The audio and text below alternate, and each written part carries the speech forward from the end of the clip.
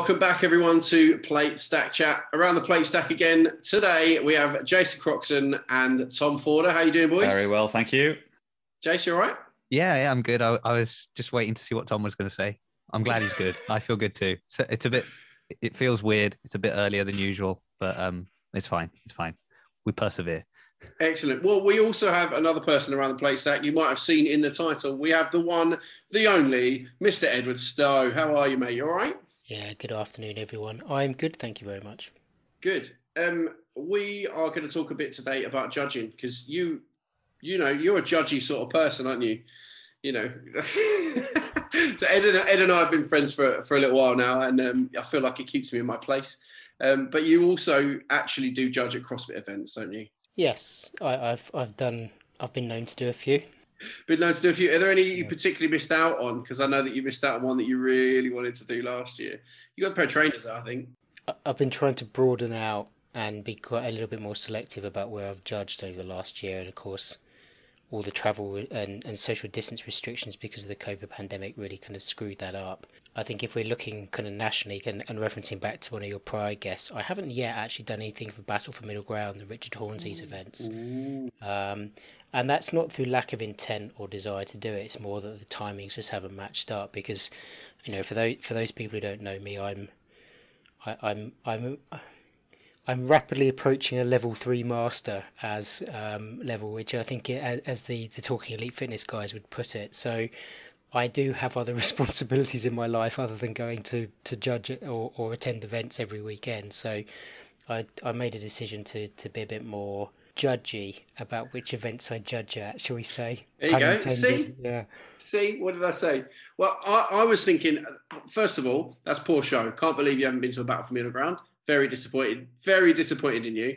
Secondly, I was actually referring to the Rogue Invitational last year, which you were down to go to, but I was down to do a few. Yeah, I was down to do a few sanctionals last year. Actually, I was down to do Reykjavik as well. Reykjavik, Lowlands, Rogue Invitational. I haven't been to the US to judge yet, so I was down to do Asbury Park as well, and you know, I'd love to do Miami at some point and one of the Live and Loud events, but you know, Wodapalooza is just, unfortunately, it's not. You know, being in January again, it's not.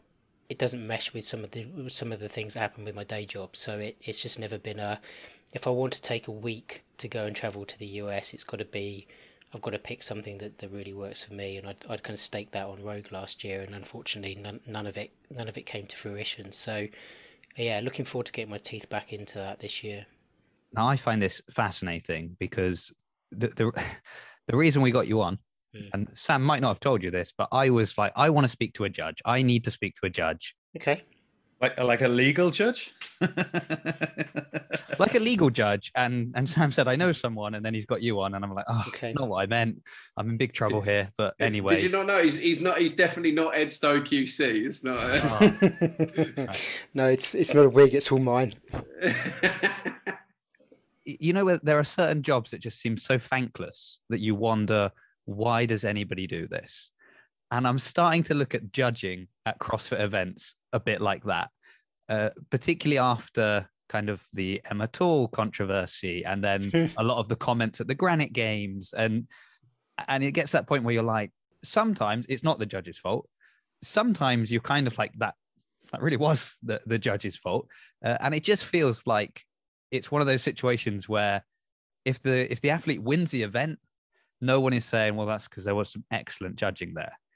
If they mess up in part due to the judge, oh, do you know about it? So just before we start, this is the point in the podcast where I sit back on my chair, put my feet up, and just let this unfold. Because I've sat with Ed a few times after events where we've sat with a couple of people having a beer, talking this exact thing. So Ed, please take it away.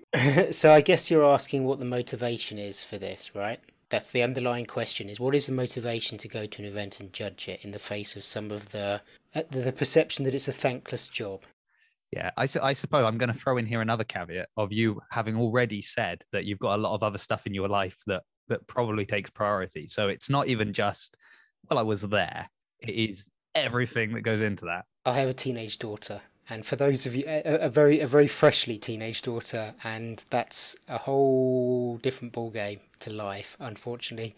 Um, so being a parent and having actually a full-time day job, I mean, I'm lucky. I'm lucky in that I work from home and I have a great deal of flexibility. So if I wanted to pitch up in Austin next year and actually spend the week in Austin working, actually I can do that. So I'm very lucky, and some people don't. I'd say on the spectrum of flexibility, I'm for somebody my age, I'm not too bad off. A great deal of that flexibility has come with some fairly heavy life events as well. So it's not all swings and roundabouts.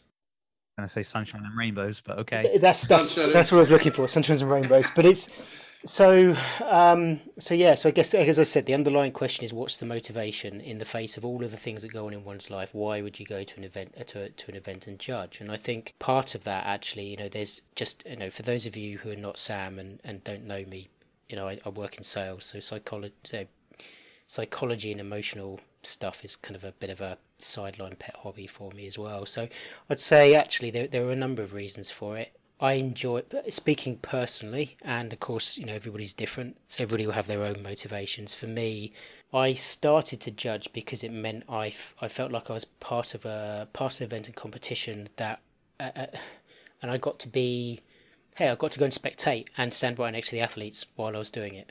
So, well, if I'm going to go and enjoy being at an event rather than just hanging out with a group of friends, and I think there is a case to say that competitive PE is not the most stimulating of things at certain points in the day.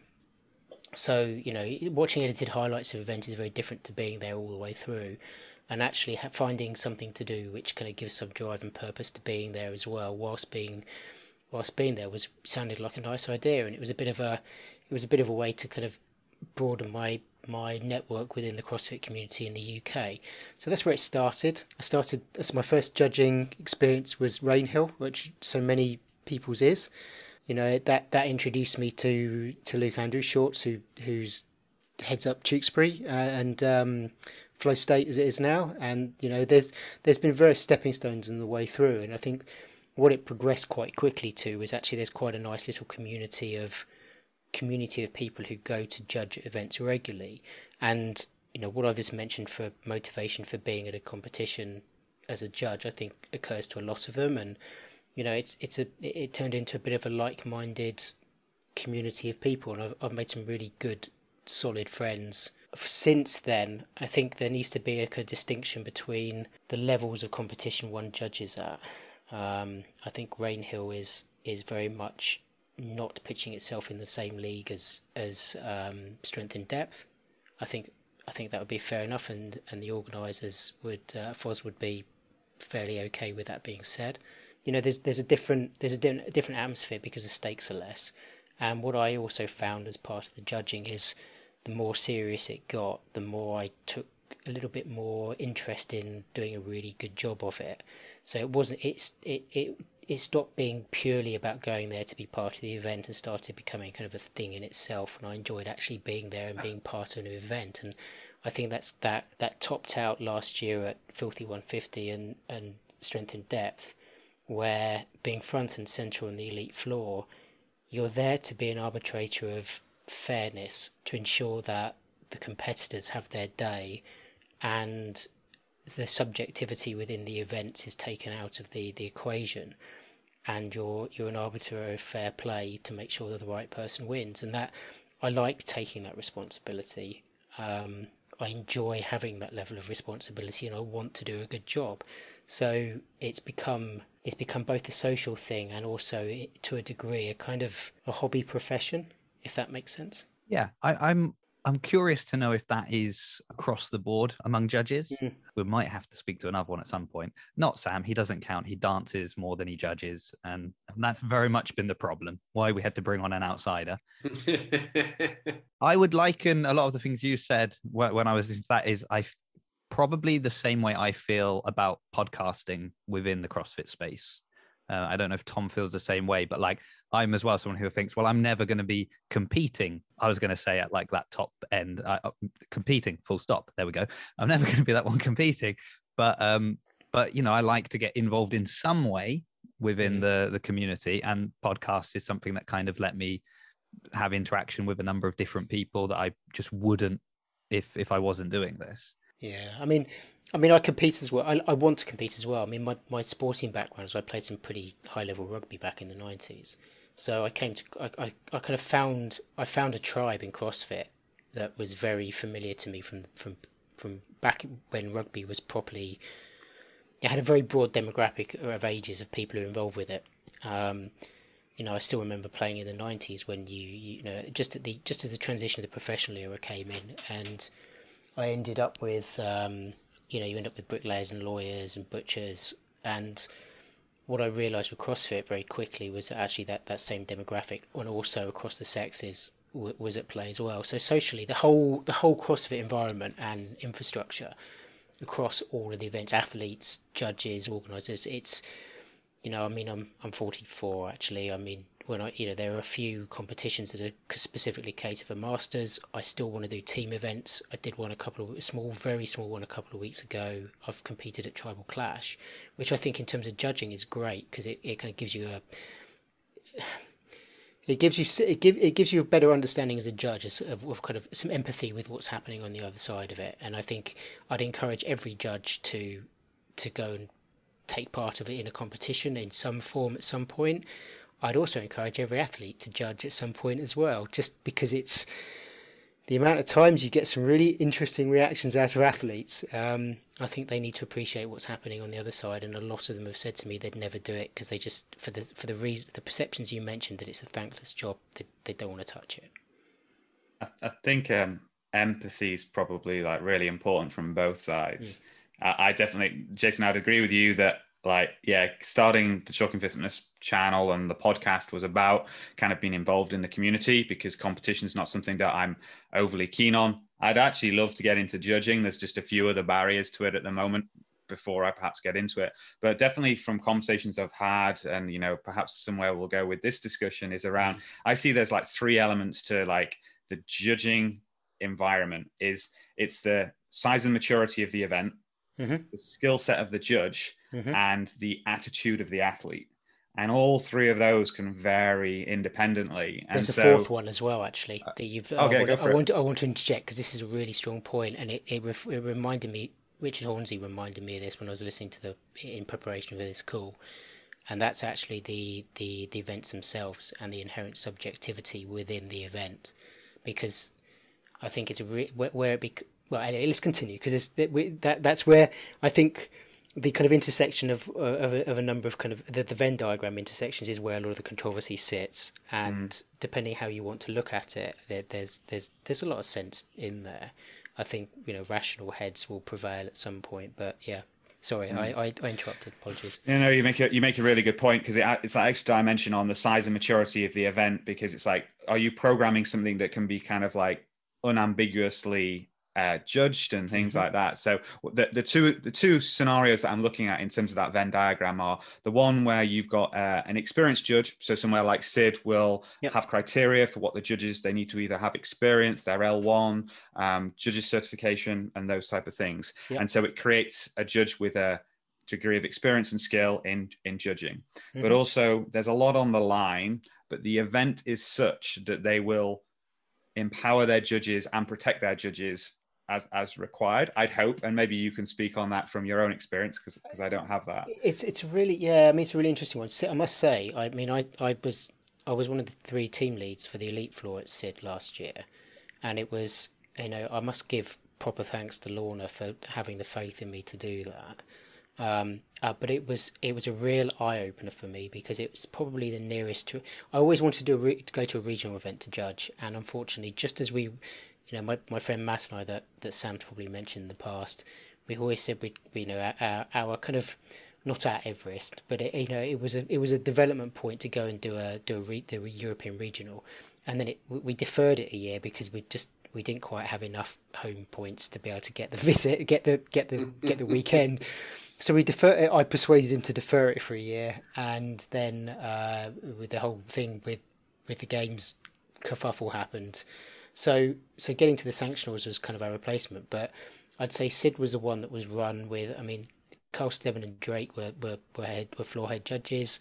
Lorna was running the judging behind the scenes with the 3 team leads. It was as near to a regional as I think I could probably have experienced, and they were all 3 of them were very OG CrossFit HQ loyal representatives, and I'd say it was probably the most highly stressful judging environment I've been in. I ended up taking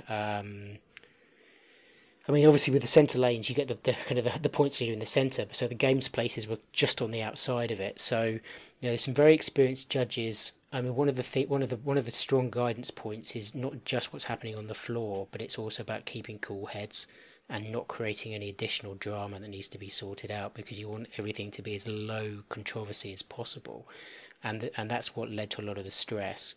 But I loved it. I to be honest, it was my birthday. I was really put out because Matt Fraser's birthday on the 25th, and mine was the day after, and he got the whole crowd singing to him, and I didn't, and I was really miffed about it because I was really tired.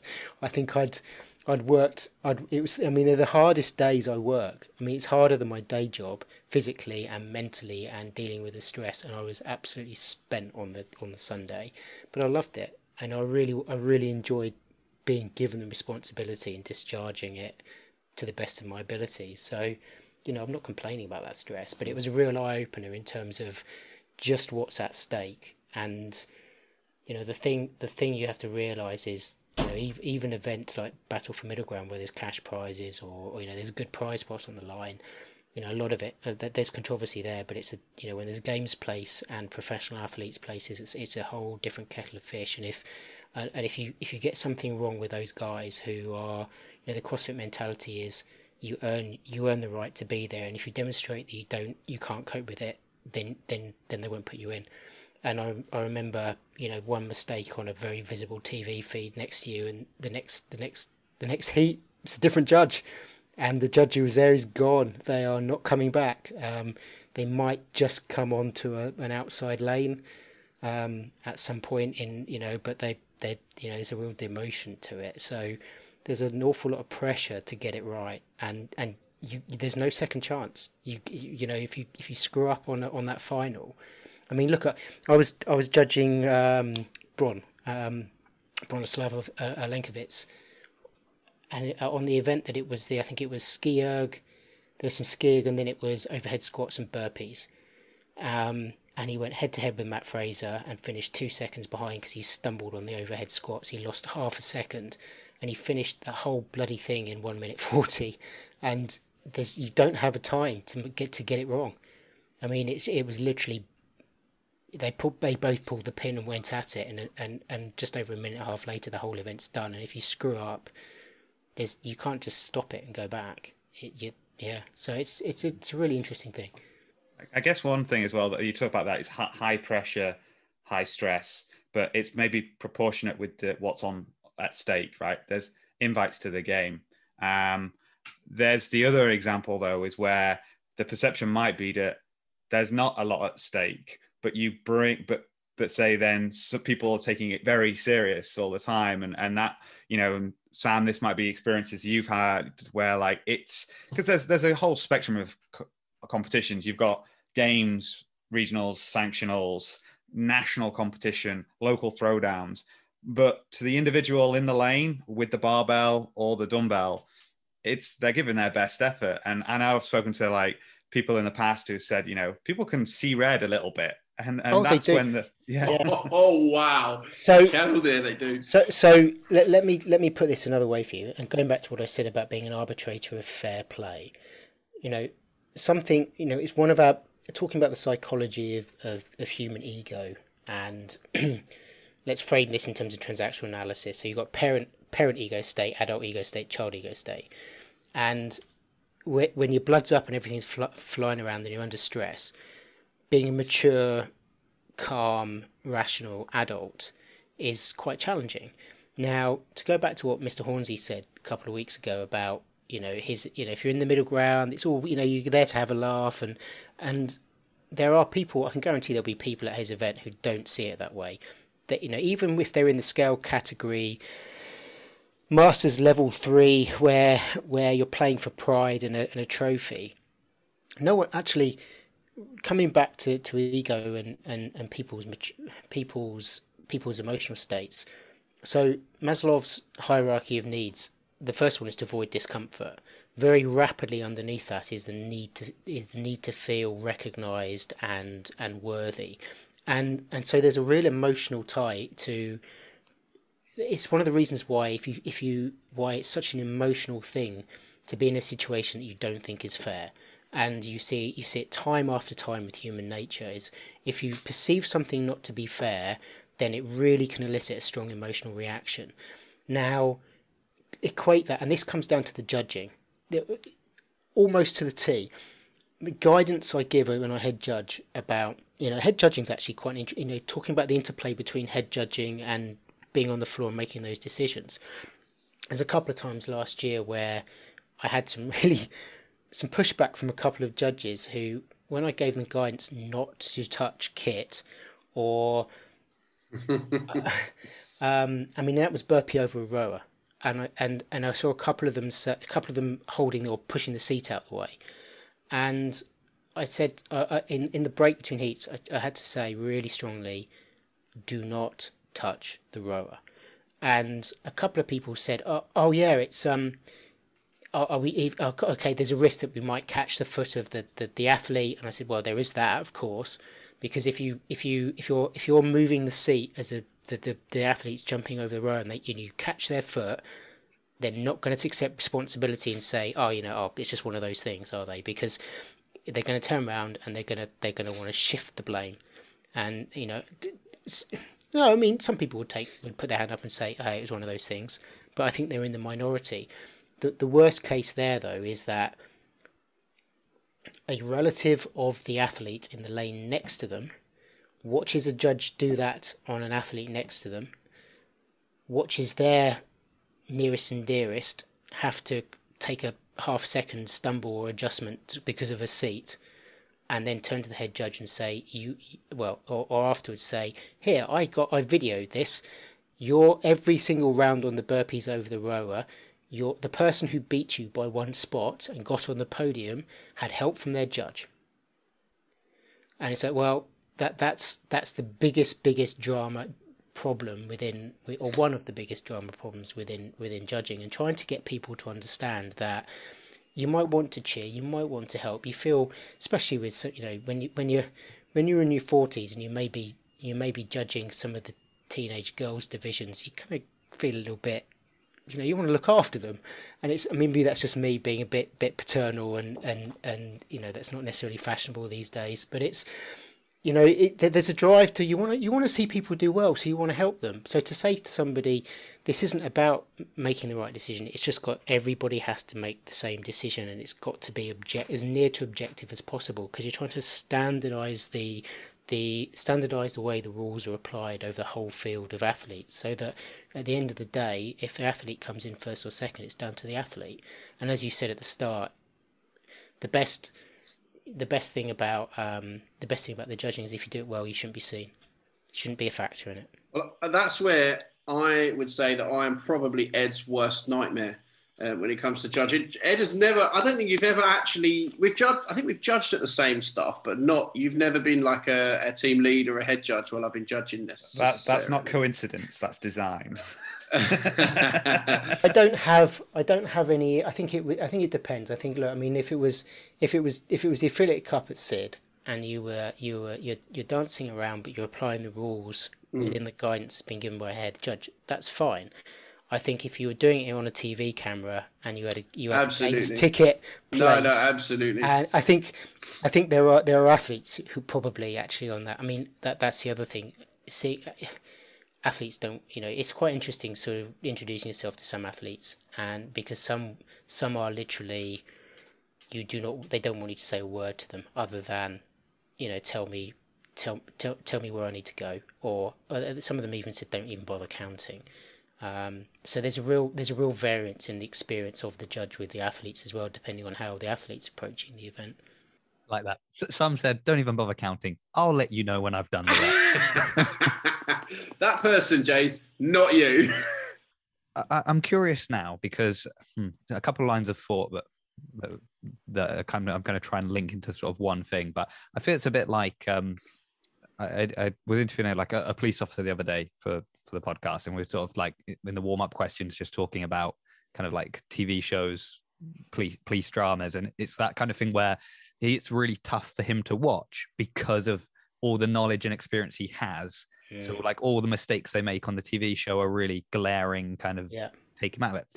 And I'm wondering, for you, one watching kind of, you know, I think the problem at the moment, or this year, with half the events being live, half the events being video submissions, everybody being a judge. No. Let's rephrase that. Everybody can be judgmental, but not everybody can be a judge. So I'm kind of wondering how that experience is for you. Like, if when you're watching events and you see, well, let's say bad judging. I feel sorry for I don't know these people, but like bad judging that does happen, unfortunately.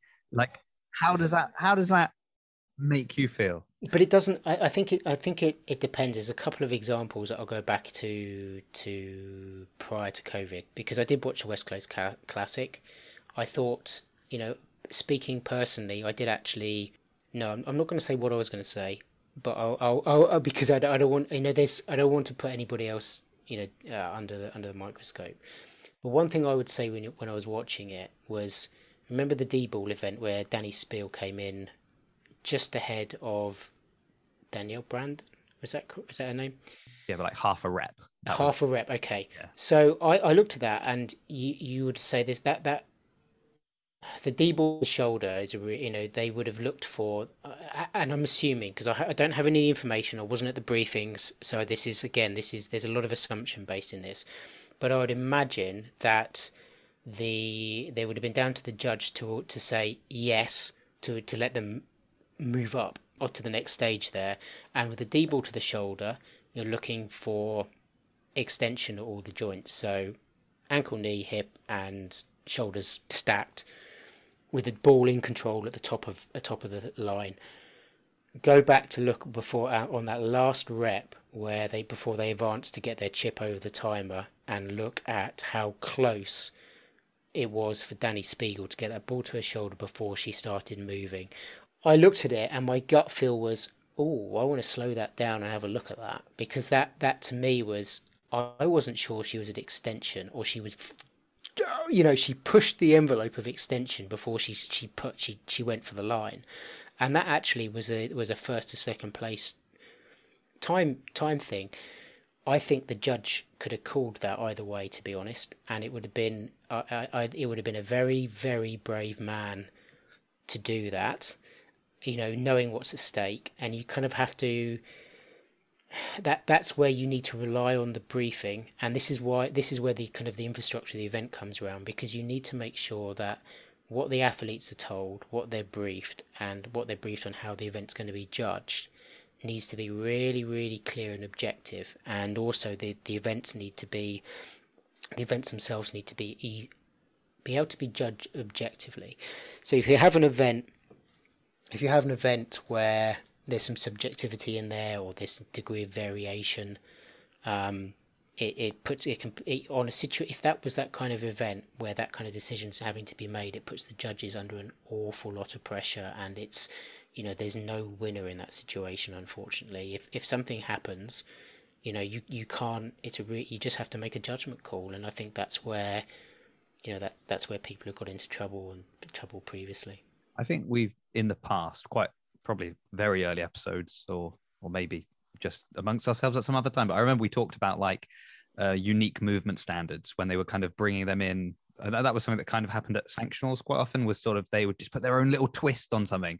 And I remember saying, like, if it makes sense, if there's a good reason why you're doing that, fair enough. But often it's just confusing. It's just making athletes have to have different points that they're used to. It makes judging more complicated, and there's no benefit to this. So the worst situation or the most least enjoyable situation I find in is when the event organizer says, this is just a fun event. There's just people are just having fun. And it's like, yeah, but not everybody thinks like that. And when it comes down to, I mean, even the difference between front lunges and rear lunges, you know, a rear step lunge is great because the finish position is upright and you can judge that. Technically, a front lunge you can do is the same thing, but how many people are not? I mean, if you held, I mean, I've got my old judging clipboard here. You know, you see it, and you see some. I mean, the easiest thing to do on those is to sit there with a vertical and put it on the ankle and see on those front lunges whether they come up. And I'm sure their knee, hip, and shoulders are all in line, but their ankles won't be because they're riding the. You know, they're trying to. So then saying to each of the judges, okay, where they need to be vertical, but the reps are happening really fast. So you're going to end up with this degree of subjectivity in all of it. And if the event organizer or head judge says, oh, it's just a bit of fun, it's like, well, actually, that you're putting the judge under a lot of pressure there in order to, because you're shifting the responsibility. If there's some kind of appeal, the judge is going to get it in the neck. And it's like, well, actually, good luck. Good luck asking for 13 judges to be on the floor next year if 13 of them have had a miserable, sucky time. Because don't forget they're there for maybe a T-shirt. I mean, everybody laughs about the free trainers, but to be honest, when I calculated my hourly rate, yeah, my Nanos at Filthy 150, they're the most expensive pair of shoes I think I have. So if Noble, that was the same at Origins, but if Noble weren't as expensive as they are, actually, I feel like I got a better hourly rate for a pair of Nobles than I would have for. Well, I worked so Filthy 150. The judges had to check in for briefing at 7 a.m. and we didn't leave until about 9 p.m. for 3 days, for a pair of trainers and two T-shirts. Oh, 2 T-shirts. Hold on, you didn't say 2 T-shirts. I mean, that changes everything. Pair of shoes and 1 T-shirt, you were robbed. But 2 T-shirts, I feel like you've walked away happy there. So we're there because we want to, and we want. To. And so if you end up in a situation where you feel dumped on and exposed, then it's a really, you know, you can really switch people off, and I think that's not fair. I have a final question for you. Maybe it's a quick one. It might not be. I hope it is. Going back to that same event, the D-ball event. There was a moment where, because basically they did the first bit, they got off a box, right? It was I think it was burpees over a box and then the D-ball. Yeah. And the D-ball was like maybe to their left, and they had to take it into the middle of the lane, and there were sort of these spots down the lane, and that's where they were supposed to be doing the cleans from. I saw one athlete get off the box. The judge pointed to the ball. She went to get the ball, and then the judge realized that was the wrong ball and pointed to the other ball and was like, no, sorry, it's the one on the other side. So they had to, you know, cut across, get the other one and start the rep. Now, arguably, someone would say, well, the athlete should know which ball is their ball, right? Correct. Like, it's on them. Yep. But at the same time, if I jump over and my judge is like, that's yours, like even me saying to them, no, that's not mine's that one, is costing me like time. So I just kind of curious in these situations, like who is at fault? I think there's a degree of shared responsibility there between judge and athlete, because at the end of the day, the athlete is ultimately responsible, but the judge can influence matters and can move themselves without realising it into a position of responsibility. This definitely seems like a conversation we'd have over a beer in the evening. Yeah, this is a real like judge conversation. Yeah, I mean, I think the issue is you can tell how serious the implications are by. You know, especially in a regional standard event, have a look to see if that judge is on the floor on the next heat. Because if they're not there, then it's probably a degree of, you know, there's been consequences for their actions. If they are there, it could be that it's just, you know, it was one of those things, or you know they didn't have a particularly harsh is the wrong word, a particularly. Their head judge wasn't in that way inclined, or they were a bit more forgiving, shall we say. I mean, it's just interesting to see where it comes. But yeah, I think that there's an element of no harm, no foul, and I think that's going to be in all of the, you know, you can't escape that situation, the risk of that situation presenting. You just want to make sure you decrease the risk as near to zero as possible for it to be in a very contentious point of the event. That's interesting though. So I've always been taught by my elder judges, if you will, like Ed, like Matt Wilden, like Craig Kerrigan, you know, to not try not to put myself in that situation. Yeah. So that's just the best option there is to not have to say anything, because they should know. Yeah. And if they're asking you, they're obviously just shattered and want to know. And at that point, you probably need to know. But to be honest, I mean, if it was, the whole thing about, I'll go back to what I said at Sid. The team leads were expected to do the final heats. We'd not judged all weekend. It was incredibly stressful. My first spot on the floor for that whole weekend to actually judge an athlete was Kelsey Keel on the final 2 events, and I was absolutely. And you made her win, didn't you? I know, I was bricking myself. I was absolutely bricking myself, and but she was like, I mean, she's one of those athletes who's actually really nice, and you end up kind of almost feeling like you're working with them to make sure. Yeah. I mean, that's probably a good way of putting it. There's a degree of responsibility to work with the athlete to get them through the event in the most without controversy, and then the head judge is there to make sure that experience is standardized across all of the lanes. Yeah, I'm satisfied. I just, it's just, I guess judging had sort of been so much in the the sphere of conversation at the moment, and I thought, you know what, I need to ask questions, and I ask, and Sam never gives me a satisfying answer. So you wanted to ask me about Emma Toole, and we don't have a huge amount of time left, so I'll give you 2 statements about that. One is, because everybody draws the comparison to Sam Briggs, right? Because she was the athlete that took the spot that Emma was in. I would say that of all the people who were involved, and don't forget there are other athletes who were competing who got pinged for exactly the same situation on different events in the UK particularly. All of those videos that I watched, none of them had a recognised regional standard flawed judge. They all had either athletes or they had L1s who owned affiliates who'd competed before at high level. And what I'd say is there is a difference between applying the standards on a form judging and being familiar with the kind of attitude that HQ has towards their events and what they expect. And I think one thing I would say about all of those athletes, if they'd had a regional standard or regionally experienced judge there with a clipboard in front of them, not one of those judges would have touched that kit irrespective, because they've had it drilled into them that they should not do it. And it would be a degree of expectation, even though it doesn't say it in the standards, they would have known that was probably, especially those of us who've done video review for HQ for the Open, we would have known that we should just not touch the kit, because it gives the appearance that you're conferring some form of competitive advantage. And I think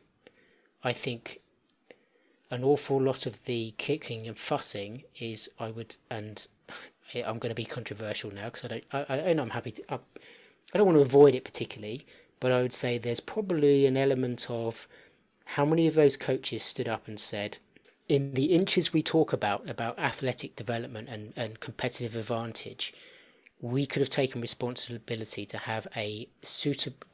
Lowlands haven't given us a judge. We will take it upon ourselves to get somebody who has the right degree of knowledge that goes over and above just standing there with a clipboard and counting.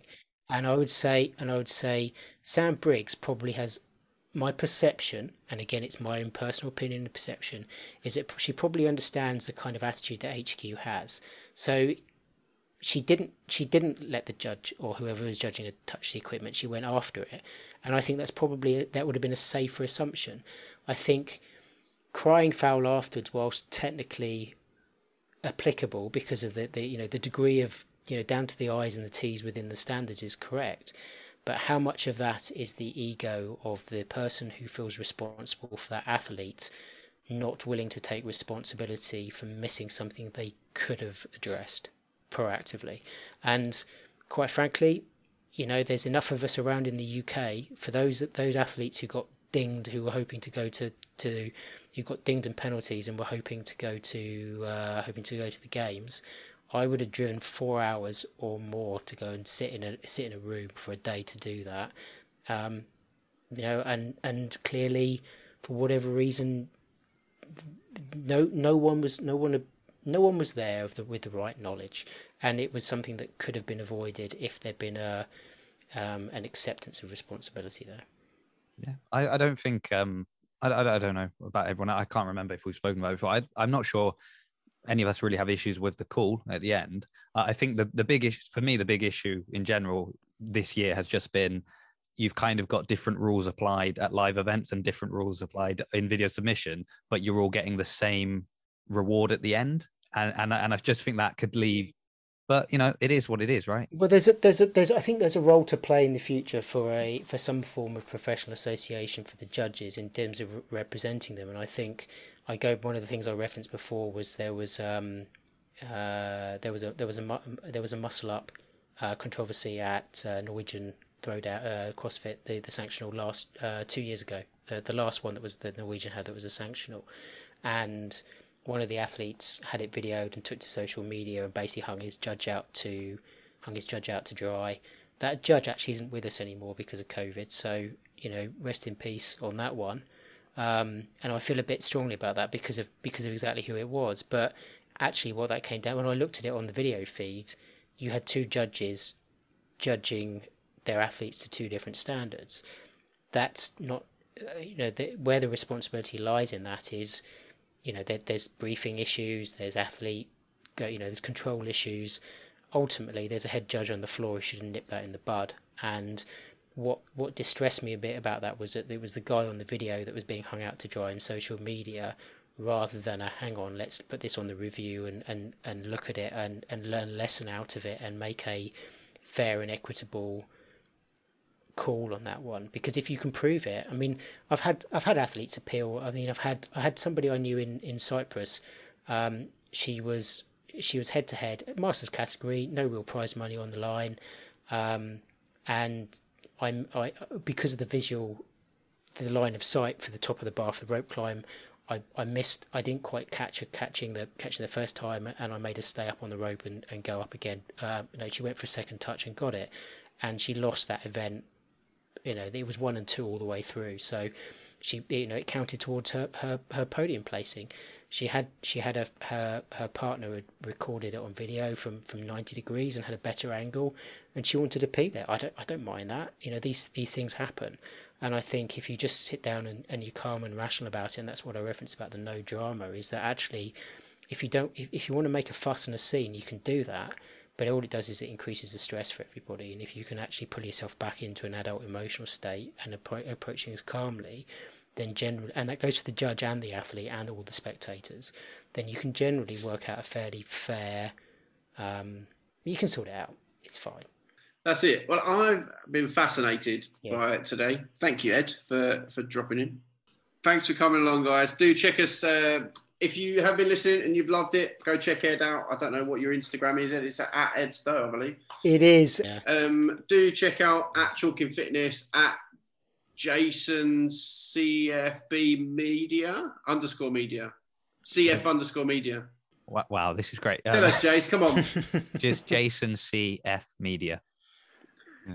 There's no B. So good. There's no I'm B so good anymore. at this. No, there's no B. There's no B. No, just CF. You can decide what that stands for. It might be Croxon, who knows?